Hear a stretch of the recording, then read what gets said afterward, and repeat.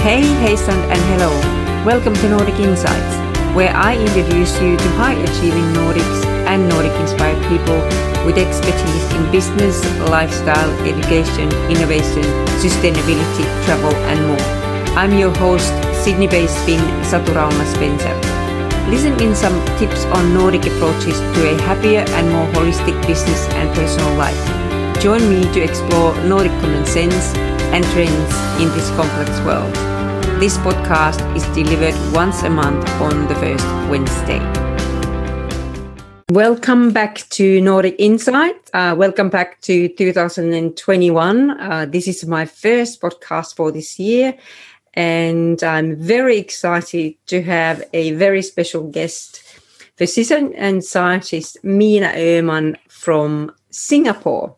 Miina is Finnish scientist and lives and works in Singapore with her family. She has very noble cause and mission in her life. She has profound interest in human health and the ways to improve it, and manifested by the desire to prevent and cure chronic diseases. She is a promoter of healthy lifespan with personal choices, and she is a strong believer in the power of nature as an integral part of the holistic well-being of humans. We are part of nature, says Miina. Welcome, Miina. Great to have you as my guest. Thank you very much. Glad to be here. If we'd start, if you can give a very short introduction of your very impressive career and very successful career. So what has your journey to success been like? You started as a GB in Finland. That's right. I went to medical school in Helsinki, Finland. When I was in medical school, I got interested in research, genetics in particular, because I happened to hear a lecture from a very famous genetic researcher, probably the most famous genetic researcher of Finland, Leena Peltonen-Palotie. And then I so desperately wanted to join her lab and do research with her. And so during the time I was in medical school, I was also working towards my PhD. And I graduated med school from 1999 and finished the PhD 2001. So exactly 20 years ago. Yeah. And then, then I worked in Finland as a primary care physician and also in the emergency room for a couple of years after the graduation. And then I had a plan to go and do like postdoctoral research abroad for a couple of years. By the time I was finishing my PhD, I met my future husband, and he's also from Finland, but he had already been living in the States for a couple of years, and he had gotten a faculty position from University of Michigan. And then he suggested to me that, why don't you come to Michigan with me since you wanted to go abroad? And I thought, okay, well, let's go there for a couple of years and let's see how it goes. And I can do research and then, come back to Finland and, finish residency, specialize, do the specialization in something and continue as a clinician. And then, of course, life doesn't go as you planned. So we moved to Michigan and I started working as a research fellow in University of Michigan. So I switched. My PhD thesis was about genetics of obesity. And I couldn't really find like a suitable research group that time from Michigan that would have studied obesity or genetics of obesity or anything along those lines. Isn't that funny, because obesity is such a huge issue in America? I know, but they were like that time, like 20 years ago, there were like particular places that were like much more advanced in obesity research, but Michigan was not really on top of it. So, right. But then I found a nice group that was studying atherosclerosis or cardiovascular diseases, and really nice boss. And then, those 2 years, they turned out to be 10 years that we spent in Michigan, Ann Arbor, Michigan. And along came, a couple of children. And I kind of had to bury my plans to become a clinician, because with a full-time research job and 2 children, it was just impossible to study for the U.S. medical licensing exams. And right. Right. And then I always had the dream, like, okay, we would go to Finland back to Finland eventually, and I just do my residency there. And then actually after 10 years, we did return to Finland, but we kind of had the back door open still to go back to US if we wanted. But then while in Finland, I was doing research there as well again, but kind of started thinking about the residency and calling some places. But then my husband was invited to Singapore to give a talk, and he came back from that trip, and they're like, "Yeah, would you like to move to Singapore?" And I was like, "No, absolutely not. I hate tropical climate." And here we are now for almost 9 years. So right. I guess life doesn't always go as you plan. So we came here, and so we only spent 1 year in Finland in between. And now in Asia, I switched from cardiovascular disease to diabetes. Diabetes is a huge problem in Singapore and in general everywhere in the world. And I've been studying pancreatic islets or the beta cells that secrete insulin and diabetes with different kind of preclinical models. And so I guess all these, obesity, cardiovascular diseases, and diabetes, they make like a nice group of chronic lifestyle-related diseases that are now plaguing the whole planet and have been in epidemic proportions for a long time already, way before COVID. Yes. And COVID is just like bringing all this morbidity of the world actually to the forefront again. Like those that get the most severe form of COVID are those that have the underlying diseases, these chronic diseases. Yeah, there's so many good things in Western way of living, but then there's so many bad things that we have developed over the years.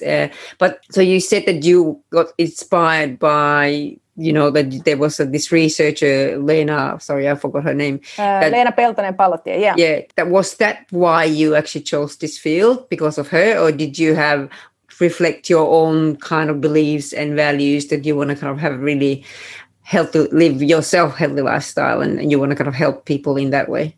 I think, I come from a family of medical doctors. My both parents are medical doctors. So I guess we were living kind of healthy life in that time when I was growing up in the sense that if you grow up in a family of doctors, and my grandfather was also a medical doctor. And I think the lecture that I heard, that was during my first year in medical school. I just got fascinated about genes. That was the time that, human genome was just coming. There were these great plans of like someday we will have the sequence of the whole human genome, and like the early boom of genetics. And how this professor presented her lecture, I was just in awe of how she was so stellar and like totally different from the old men professors that medical schools are full of, these 60 plus professors that think that they know it all. And then comes this younger, like 40 plus female that is like looking really smart and everything. It's so I guess there was this attraction also, like, oh, wow. And there were rumors like her lab, like people really had to work hard, but I've never been afraid of hard work, I guess. And I kind of knew that, I can handle that, whatever it may be. So, And she was enthusiastic to take new students to her lab that were, interested in science and genetics. And there were just, I think, 35 people working for her at some point. So it was a huge lab. Wow. And I have many friends from those days. Yeah, that's very impressive. Before we kind of talk more about the Nordic ways of doing things and how Nordicness has influenced your life, I'm really keen to talk about the actual field that you're working in, because I got fascinated when I heard in one of my friends, Tina Rannin's podcast, talking about diabetes, and I have my own experience. I discovered that I have pre-diabetes about a year ago, and it wasn't surprise because it's very strong in my family genes, both my dad's and my mother's side.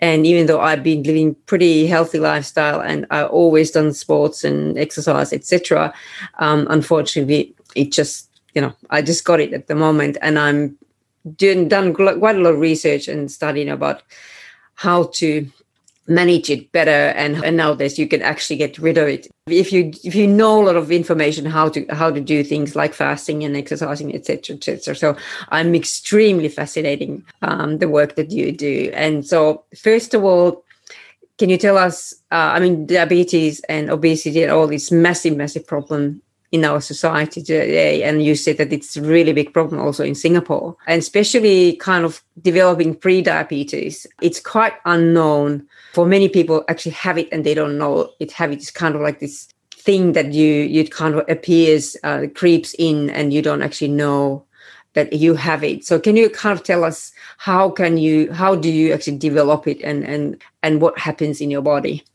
Okay, so in most of the cases, it is related to overweight, obesity, and physical inactivity. So people are basically eating too much, too often. They're eating junk food. They are not using their muscles. So this is the problem. And they're stressed. They don't sleep. I mean, it's a whole kind of a group of things with modern lifestyle that is causing this, because all these different things contribute to the disease pathogenesis or development. So what happens when you're eating is that eating too much, not actually, you are not expending all the energy that you put into your body. Then you start to accumulate fat tissue, adipose tissue, especially to your waistline. And this so-called belly fat or visceral fat is the most toxic fat that you can accumulate in your body. And it causes low-grade inflammation to happen, and also insulin resistance. So insulin resistance, the other it's called also prediabetes. So what it means that every time we eat, especially carbohydrates, we need to secrete insulin from our pancreas, because the insulin is the hormone that then allows the glucose molecules in the bloodstream to go inside the cell. So away from the blood, inside the cells, the tissues. And if you're eating very often, especially carbohydrate and simple sugars, then you need to secrete insulin very often and very high amounts to bring all this glucose to the tissues away from the bloodstream to prevent hyperglycemia. So pancreas and beta cells that secrete the insulin, over time, they just get tired. They're overworking, they're doing whatever. And if you still keep doing that, you're just like torturing these beta cells. And what happens in the end that your glucose, also because you're gaining weight all the time, you need you're probably eating more because you're feeling more hungry, especially if you're eating carbohydrates. Your blood sugar goes high and then it comes down very rapidly, and this is causing feelings of hunger and tiredness and all kinds of things. And this is actually also when your body senses the glucose levels coming down, it is a form of stress, and it puts on all these kind of alarms in your brains that I'm I have to be eating and I'm getting hungry, and then if you're stressed, that also increases your cortisol, that also contributes to your feelings of I have to be eating and kind of soothing this stress. So it's a multifaceted thing. But anyway, so this insulin resistance develops because you're constantly pumping the insulin. The insulin levels are really high. You need higher and higher levels in the end to bring all that glucose down. And in the end, the body just becomes insensitive to all that insulin. Even though it has been really, really high levels, you still cannot, the effect of insulin is not there anymore. So the glucose stays high, even though you're pumping tons of insulin. This is then when the real diabetes is now kicking in, that your insulin is not effective anymore, and the glucose is kept high all the time. It cannot lower anymore. The thing with eating less carbohydrates, one benefit is that you don't have to secrete insulin so much because the blood glucose is not rising so high after eating. If you eat protein or good unsaturated, polyunsaturated fats, or any fats, but basically the healthier fats are better, then you don't have to secrete that much insulin. Also, if you don't eat that often, you don't have to secrete insulin. So these are the two ways to save your pancreas, save your beta cells, overuse and exertion overdrive And these are beneficial in any stages of, before diabetes, pre-diabetes, diabetes. So actually, before discovery of insulin, about 100 years ago, the doctors were treating, the type 1 diabetes, the juvenile diabetes. It's an autoimmune disease. So the beta cells are destroyed by your own immune system. So it's, in other words, it's the insulin dependent diabetes. But this early way to treat these patients was to put them on a ketogenic diet, to keep all the carbohydrates out of their diet, because that was the way that the body could actually still get energy, but they didn't need insulin. So these patients could survive. Otherwise, they would just die and waste away.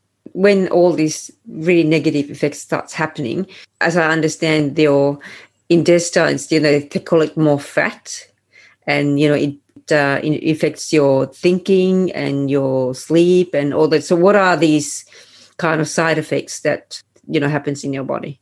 So for with visceral obesity, and actually usually the people with modern lifestyle, they sleep too little. They have constant stress, whether they realize it or not. There's a lot of things that then come together with this, stressed, sleep-deprived, overeating phenotype. I mean, this overeating may be related to to a lot of things, but sleep deprivation increases your craving for all this kind of junk food, sugary, fat, salty stuff. And stress also, some people react by eating more, some people eating less. But the stress reaction in itself is, if you have to think about the stress as it was designed for human species during the evolution. It was designed to, fight or flight. You come to encounter a lion or whatever it is, this predator. You either have to start fighting for your life or you're running away for your life. That immediate reaction that starts to kick in, your heart starts to beat faster. You stop digesting because that's not the way we want to do when you're running or fighting. Mm. And then the liver that stores stores a lot of glucose in it, like a storage glucose called glycogen. The liver starts to release this. The glycogen is then cut to glucose molecules, so you have a rapid source of energy in your blood. So the glucose is released to your blood. So this the stress reaction itself increases your blood sugar. Plus, then kicks these stress hormones in. The adrenaline, noradrenaline, norepinephrine, the other names of it, and then cortisol. And cortisol as a hormone will direct actually the extra energy. If you don't use it, it will be deposited on your waist. Right. And it also antagonizes or impairs the insulin as a hormone. So you need to secrete more insulin if you have a lot of cortisol in blood.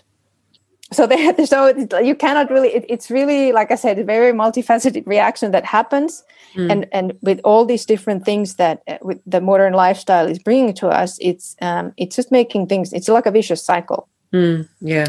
Also, with stress reaction, you are like more prone to have blood clotting factors in your circulation because the body prepares itself to wound healing and things like this. Assuming that you've got a wound. Also, like short term, this stress reaction is really nicely, beautifully designed because it will actually boost the immune system also, because you are likely to get pathogens to your wound and things like this. So you better repair the tissue, and then heal the, if you can encounter pathogens, you can fight against. But if all this becomes chronic stress, then it goes awry, and really it's just immune system is suffering from this overdrive. Also, if you constantly have high blood pressure and very rapid heart rate, that's very consuming for your cardiovascular system. And then this glucose is up all the time. Very, you basically have a pre-diabetes. So the long-term consequences of stress are just horrendous. Right. How do you then know if you have it? Is it that you start feeling that you are a bit overweight and what your waist is kind of getting a bit too thicker, and so what do you where do you know? How do you know, and what do you supposed to do with it? Yeah, I mean, if you have central obesity, visceral obesity or belly fat, and if you feel tired, usually people are just very, very tired and not really feeling energetic, or if they don't have very good sleeping habits, if they're suffering with their sleep, all these different factors, it's a really good advice to go and check your blood glucose with the doctor, and measure your blood pressure, because that also is one factor of this kind of metabolic syndrome, this triad that comes in with high blood pressure, high lipids, and high glucose. So these usually go together with obesity and with a lot of these other chronic stress and sleep deprivation. If you know that you are not eating healthy, then I would really recommend you go and check these parameters. If you think you're really healthy but still not feeling good, then go check. Yes. Even if you feel healthy, you should probably go and check. It's not all doom and gloom, because today's research shows that there are ways to first of all prevent it, but actually, if you got pre-diabetes or even diabetes, there are ways to kind of get yourself back in track and get your body working much better again. So can you tell us now, based on recent research, that what are the ways that you can actually, first of all, prevent it, and then if you have pre-diabetes or even diabetes, there are ways actually that you can get rid of it? Physical activity is something that is really, really important, because muscle tissue is a huge contributor to our health, because it can use up the glucose from our bloodstream. It can store the glucose, and it can use the extra glucose. So it's really important that you use and build your muscles, like whatever type of, there's a lot of writing, whether you should do endurance or heat or weightlifting, I just say, like, whatever thing you like to do, you do that. Yes. as long as it's physical activity, because the most important thing is that you keep doing it. Yeah. If it's something that you don't like, you're not going to continue it. That's clear. Everybody knows that. And so find whatever suits you best, and you can stick to it. You believe that it's not and start small. You don't have to take these huge goals first. Just if you haven't done anything for 10 years, then just be merciful for yourself, and because all this, if you accumulated a lot of fat on the belly and everything, it didn't happen overnight either. Like it took like maybe 10 years. So now you have to also think like, okay, it will take some time to repair my body. But the body has a huge ability to repair itself, unless it has, the damage has gone too far. Then not everything can be repaired anymore. But pre-diabetes, for example, is very much, if you fix your lifestyle, starts with physical activity and then cleaning your diet, the gut microbiome has a huge role in your health and well-being. Everything from your thoughts and mood to, these diabetic and all sorts of other things, hormonal things in your body. Try to eat like real whole food. Not pre-packaged factory food, but something that if it comes without wrapping, it's usually a real whole food. Yeah.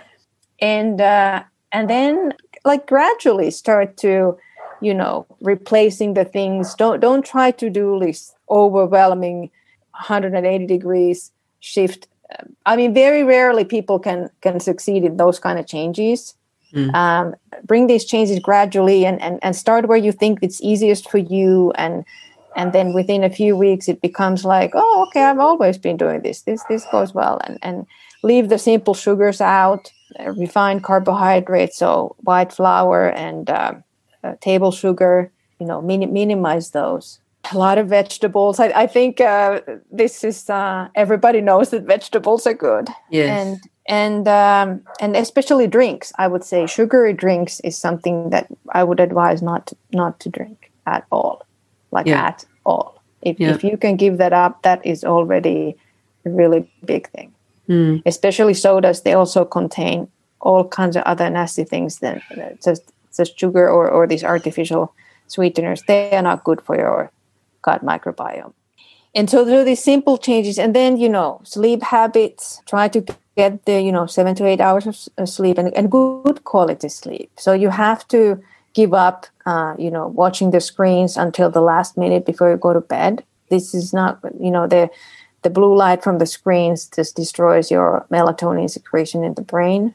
Melatonin is something that it needs to go up, and then you start feeling sleepy. So, and like relaxation in the evening, some kind of rituals, cool down your bedroom, all these typical things everybody can Google, like good tips for a good sleep.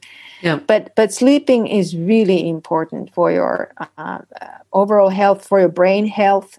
Because sleeping allows you this repair mode in the body to happen and the stress to go down. The other thing is fasting is something that also allows the body to go on the repair mode, and all kinds of benefits that come. The inflammation goes down, insulin sensitivity goes up, neural networks in your brain, the neural plasticity goes up, but fasting is something that may be difficult to start, or even the idea of like being without food. It may be very scary for some people. Let me put it this way: most of us modern day people, we would probably survive a couple of weeks very easily without food. Wow. If we can drink. So actually, we don't realize how much stored fat we have, and fat is the stored energy, and our bodies in the modern day lifestyle is just never, because we eat too often, so we never really have to tap in those reserve stores that we have. So the humans in the evolution were designed to tolerate these periods of famine, survive them. So and the other way, like when we found the food, we would just eat as much as we could, because we never knew when the next time comes. But the thing is that when we experience this fasting mode, we release. So after about 12 to 24 hours, depending on the person, the body starts to release ketone bodies. When we don't eat, there's no insulin, there's no glucose from the food. So we have to start using the stored energy, and then we start breaking down the fat tissue, and the liver actually prepares these ketone bodies. Beta hydroxybutyrate and acetone are the two sorts of ketone bodies. There's a third one, I forgot the name. And your brain can use these ketone bodies as an energy, and as well as all your other tissues as well. This mode that we're actually creating with the ketone bodies is very, very much geared towards like repair and rejuvenation. We can recruit our stem cells from all the tissues to actually repair the damages and clean up the body from everything that has been accumulated in the cells and tissues. So it's a very useful mode to have. I mean, the ketogenic diet is a bit same than fasting, or actually the same than fasting, because in ketogenic diet, you're not eating any carbohydrates. So you're keeping your insulin very low, and you're only burning fat for energy, either from your body or from the food that you eat. So this intermittent fasting and the benefits, it's as you explain, are really fantastic now in many ways. So there are lots of different themes and trends how to do it, and as we discussed earlier, there's this 6 hour that you eat 6 hours, and rest of the time you get your body to just kind of rejuvenate. You don't need drink or eat during the rest of the time. So, there's that one. And then there is, of course, that you fast 1 or 2 days per week or per month or even in a year. So what are these things that you think someone who hasn't done it before? So what's the best way to kind of start thinking of something like that? Okay, that I want to eat less and not 6 times a day. We don't need that much food, and then I need to get my body to some time to recover and start using these reserves that we have.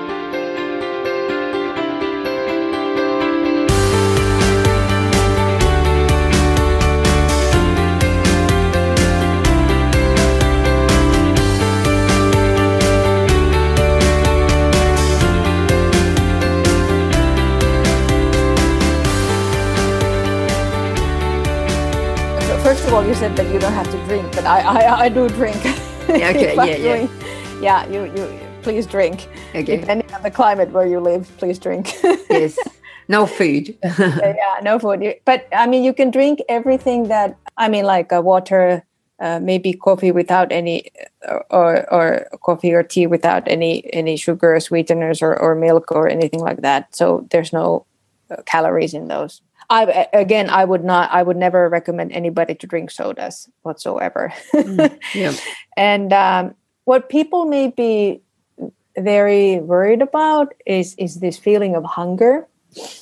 You can kind of first train your body a little bit, like extending the time between the meals if you want to experience that. If you try to work towards that 8-hour window during the day that you're only eating, start eating the breakfast a little bit later and start eating the dinner earlier. So depending on where it's more feasible to do that for you, or just think like skip one meal in a day. Just whatever meal you feel more likely to be able to skip, you can start like that, and then you can see that, oh, actually it wasn't that bad, and I survived, and no harm done. And then what people people who never go to this fasting mode, they're never experiencing the 12-hour fast. They always eat late in the evening and early in the morning. So what happens with this, when you are in this high glucose, low glucose roller coaster, your feelings of hunger is much stronger. So what comes with fasting, if you in this roller coaster, glucose roller coaster, you are so-called like metabolically inflexible. You only have this mode with blood glucose providing you energy going up and down. When you get rid of that and can start using your stored fat as energy, you become metabolically flexible. So your body knows much easier, without too much difficulty, to switch between these energy sources, whether your food that you're eating or your reserved body fat. So this is the thing that you're aiming at to kind of get back to your physiology, this metabolic flexibility. So usually obese and diabetic people, they lack this flexibility. So it can take some time to develop that flexibility to use the ketone bodies and the fat stores. And you can try to do 1 day a week, just whichever, like again with the physical activity and diet, whichever way, as long as you commit to it, you do it what you want to do. You can start to extend the time between the meals, or skip one meal, or skip one day without food. Whichever thing you can do, you will soon start realizing that actually on this fasting mode, you do not feel hunger anymore. It just disappears. Your cravings go away also. If you can wean yourself off sugar, for example, gradually, you don't really miss sugary stuff anymore. Every time people start doing it, it's the same story. It's just because this huge sugar roller coaster, insulin pumping roller coaster disappears from your metabolism. The body is the glucose levels are much more like like a baseline levels, insulin at baseline levels when you're burning the ketone bodies for energy. That's amazing, isn't it? Yeah, and all the benefits that come to your microbiome with this fasting is it's just fascinating. It also improves your digestive system a lot. This is something that people often they don't know, but they will encounter it once they start doing it. Yeah, that's amazing. Do you fast yourself? Yeah, I try to eat within an 8 or 7 hour window every day. Yeah. Okay. And I understand you have very healthy lifestyle yourself. You exercise every day and eat healthy food and do the right things. What you teach. Yes. I try to sleep enough and exercise. Also, the older I get, I really realize the stress management is very, very important, and the sort of some kind of a spirituality. I mean, these are the components of the healthy longevity. Actually, that you also need this mindfulness and social relations and all these kind of things as a part of your life. So, however way people achieve them, it's individual. Whether you meditate or go to church or always have a group of friends that you can share your worries with, and these are really, really important things for your health span. One of the podcasts I listened to where you spoke about longevity and that there are these groups in the world, group of people who live really healthy and long time. And blue zone people. Yes, so there was one group in Okinawa and one in California, and I can't remember the third one. So can you tell us? Italy, that's right, Sardinia. So what's the secret of these people who live 100 years and they're very happy and positive and healthy? So there's blue zones in the world, Okinawa in Japan and Loma Linda in California. Also, there's one place in Costa Rica. And then Italy and I think Greece is, they have the highest concentration of centenarians or people of 100 or above.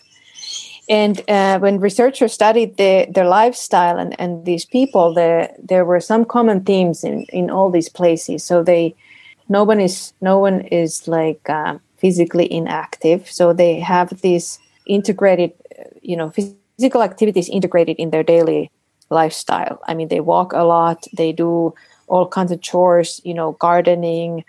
I mean, they live like, 100 years ago. Yes. So not with that much of a help of modern, gadgets and all these things. So they don't do the exercise like we modern people do, like, just go to the gym and, 3 times a week. No, it's like, they keep moving. Moving is the word, like moving, fidgeting the whole day. And so you don't have to run marathons or be a bodybuilder to live to 100. That's the message, I guess. And then they eat mostly, it's plant, very heavy on plants and plant protein. They do eat some animal protein, but moderate amounts, very limited amounts in some cultures. And, then depending on the region, it's like Okinawans, they eat these purple sweet potatoes and a lot. And in Mediterranean diet, obviously, there's, olive oil and a lot of vegetables and fish. And then Loma Linda, these people... they are the Seventh-day Adventists, and this religious group actually fasts 1 day a week. All right. And they in California, if you compare the average age, the lifespan of these people, they live about 10 or 11 more years than average Americans around that area. Right. So it's a huge difference. Yep. And they also so all these populations. They also spend time in nature, very close contact in nature. So the people in Loma Linda, they go on hikes, and there's some mountains or hills nearby, and they really spend time in nature. So that's the thing. And they have a garden that they take care of. So there's this nature connection. And then they have a very strong, sense of community, sense of belonging. They have very Purpose. But purpose in life. They have either family ties or a group of friends then from childhood, and they really enjoy the life in that sense that they nobody is alone. And I think the life is very much stress free from a lot of things that we now have. I mean, technology has brought us many nice things, but in a way it has also consumed us a lot, and stress is stressing. And if you think about young people today, they're always on their phones and all this messaging and social media. I mean, is it really connecting people or disconnecting people, and creating like virtual reality that has nothing to do with actual reality and actual life? Yeah. I guess these people that are now 100 years of age, they were living a very different kind of youth and early days. But so that was one thing that you need some, or part of this kind of healthy extended lifespan is something that is spirituality or some kind of. I mean, a lot of these people, they belong to a certain religious group, but it's not absolute necessity. But it can help in that also gives like a higher meaning and things like that in if you look at life. These are all amazing things and details, and you have given us so much to think about, and it's extremely interesting, and it's absolutely amazing the work that you do.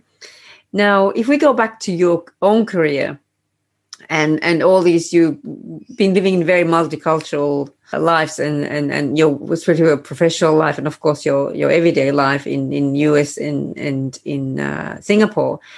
So when you think about your Finnishness and your Finnish character and your values and beliefs, how have they assisted or hindered in your journey?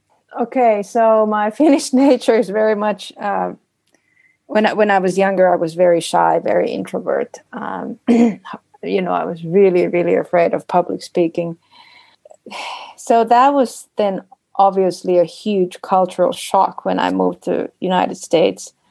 These people are, small talk. I didn't know how to do small talk or, this Finnish, I think, characteristic is people are, humble. I mean, it's all this humility that is there and trust. You never really brag about yourself. You always keep your promises, your timetables. You say what you think, and gender equality. I mean, there's all these things that you carry as as your cultural heritage. No hierarchy, no titles, but then you go abroad and you realize like, oh yeah, these people are not from the same culture. And then you like, when I was 17, I spent a year in France when I was in high school. I was an exchange student and I went to French high school. I lived in a French family. That was actually the very first time that I realized like that people can say things and be polite, but they really don't mean it. Mm. And they can, the notion of time was totally different. I mean, you were meeting somebody and then person comes like 40 minutes late and it's like nothing. And I was like, what? You're not going to apologize? Yeah. And then in the US, it was all this like, you have to be able to, brag about yourself a little bit, promote yourself. There's no space for introverts. You have to be extrovert. And the small talk that doesn't mean anything. And you always have to be smiling, whatever cashier in the grocery store, like always smiling. How can I help? And what do you like? It felt like I felt first like they're intruding my privacy. Like I don't want to tell them how I'm feeling. And I honestly thought that, that why are they asking? Like, should I really say that if I had a bad day? It was a huge learning curve for me. And I learned also the lesson that, you cannot really talk about religion. You cannot touch politics. I mean, these are the big no-no-ish areas. You can talk about weather, that's like non-sensitive to anybody. Yes. And then really this being like straightforward and saying what you think. In US it was a bit easier. What they're like, one first encounter with this gender equality, I remember being shocked also because when we first moved there, and then my husband, so he had a faculty position, so he was professor there when for his position was professorship, and then we got invitation to some of his like faculty evening party meeting, whatever it was, and on the letter of invitation it says that Mr. and Mrs. Jussi Keppo. And I was like, I'm not Mrs. Jussi Keppo. My name is Miina Öhman and I'm the Dr. Öhman. And I was so mad. I still remember, like, how can they just like, come on, I have like 2 doctors in my title, and it was like this kind of rage that I felt like I'm just defined by like even not my husband that time. Yes. He was just my common law spouse, but obviously we had to get married later because we applied for green card, and I could only be included in his green card application if we were married. So I had to write this letter like, yes, we will get married. And yes. So this was the other one thing, that it was very traditional culture in the sense that in Finland, you don't have to get married. You have the same rights, even if you have kids. And so all these things. And then but I guess, hardworking, humble, keep your words, keep your promises, keep your timetables. This is good everywhere. Yeah. People who value this, that's universal. I would say that, you get forward with that. And then even if you, but it would be helpful if you can brag about yourself and promote yourself, but then that's another thing. Yeah.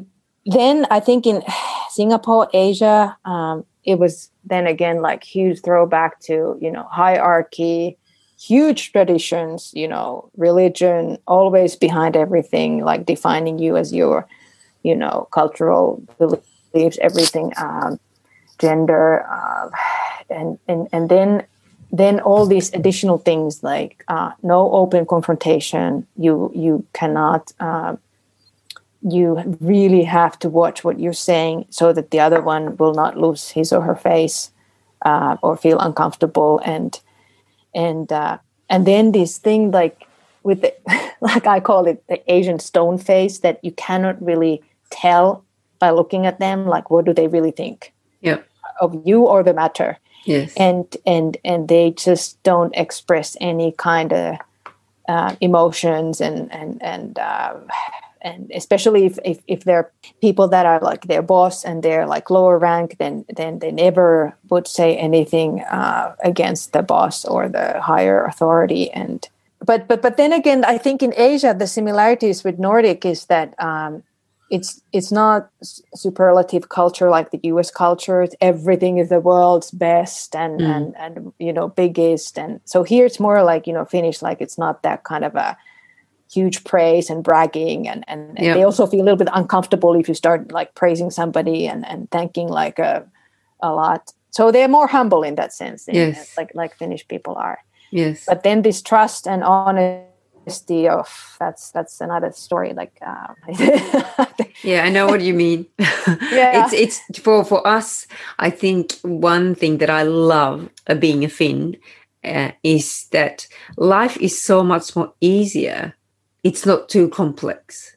Oh, yeah. What you say, you deliver, and you can trust and you can rely on people.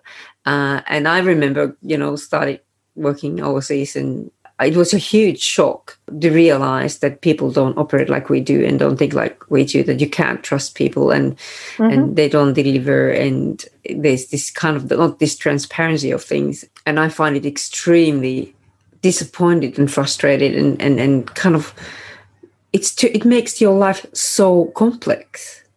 Anyway, that's what I love about being a Finn. But also you have to be diplomatic when you are cross-cultural, and you can't say things too totally, directly, and I have been so many times in so much in trouble because I say what I think. I've learned my lesson for sure, like different parts of the world. And one more thing, like about my Finnishness or Finnish heritage, and there is this love of nature. I just really, really miss being alone in nature. Like this Finnish, like the population density in Finland, like no one actually believes it when I explain, like this is like the Finland is size of peninsular Malaysia or something like this, and we're only 5 million people, so like the same amount than is Singapore population, but stretched over the whole peninsula Malaysia.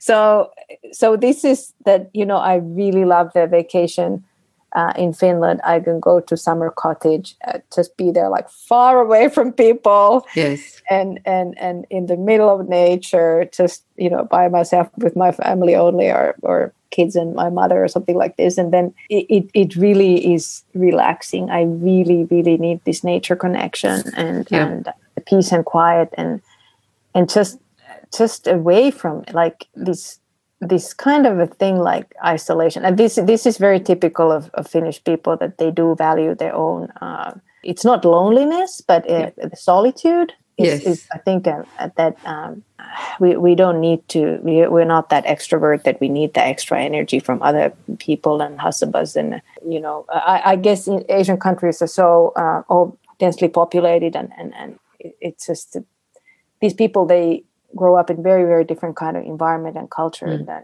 So that's one of the, and the, of course, the 4 seasons, now in the tropics, it's just boring like hell. It's the same weather every day. Yes. Yeah, I don't see myself retiring here. So I eventually find myself with 4 seasons again. Yes, and also like with our 4 seasons, it's not just the climate, because it's the whole traditions that go with the seasons. The things we do and celebrate and eat, and there's so much, the whole being part of this society and kind of like a culture that is part of that whole 4 seasons. That's what I miss here a lot. And we try to create some traditions, but it's not the same. But that's I do miss that as well. It's been absolutely amazingly interesting and fascinating to talk to you, Minna, and I'm so impressed by what you do, and it's so fantastic, the work you do and that knowledge that you share, and I really appreciate that you took this time to talk to us, also really inform us about these issues and what we can do to live a much more healthier and better life. So thank you so much, and I hope we can catch up again in some way in the future, and when you discover a new amazing thing again. Thank you so much. It's been a pleasure talking with you. Yes. Okay, thanks, Minna.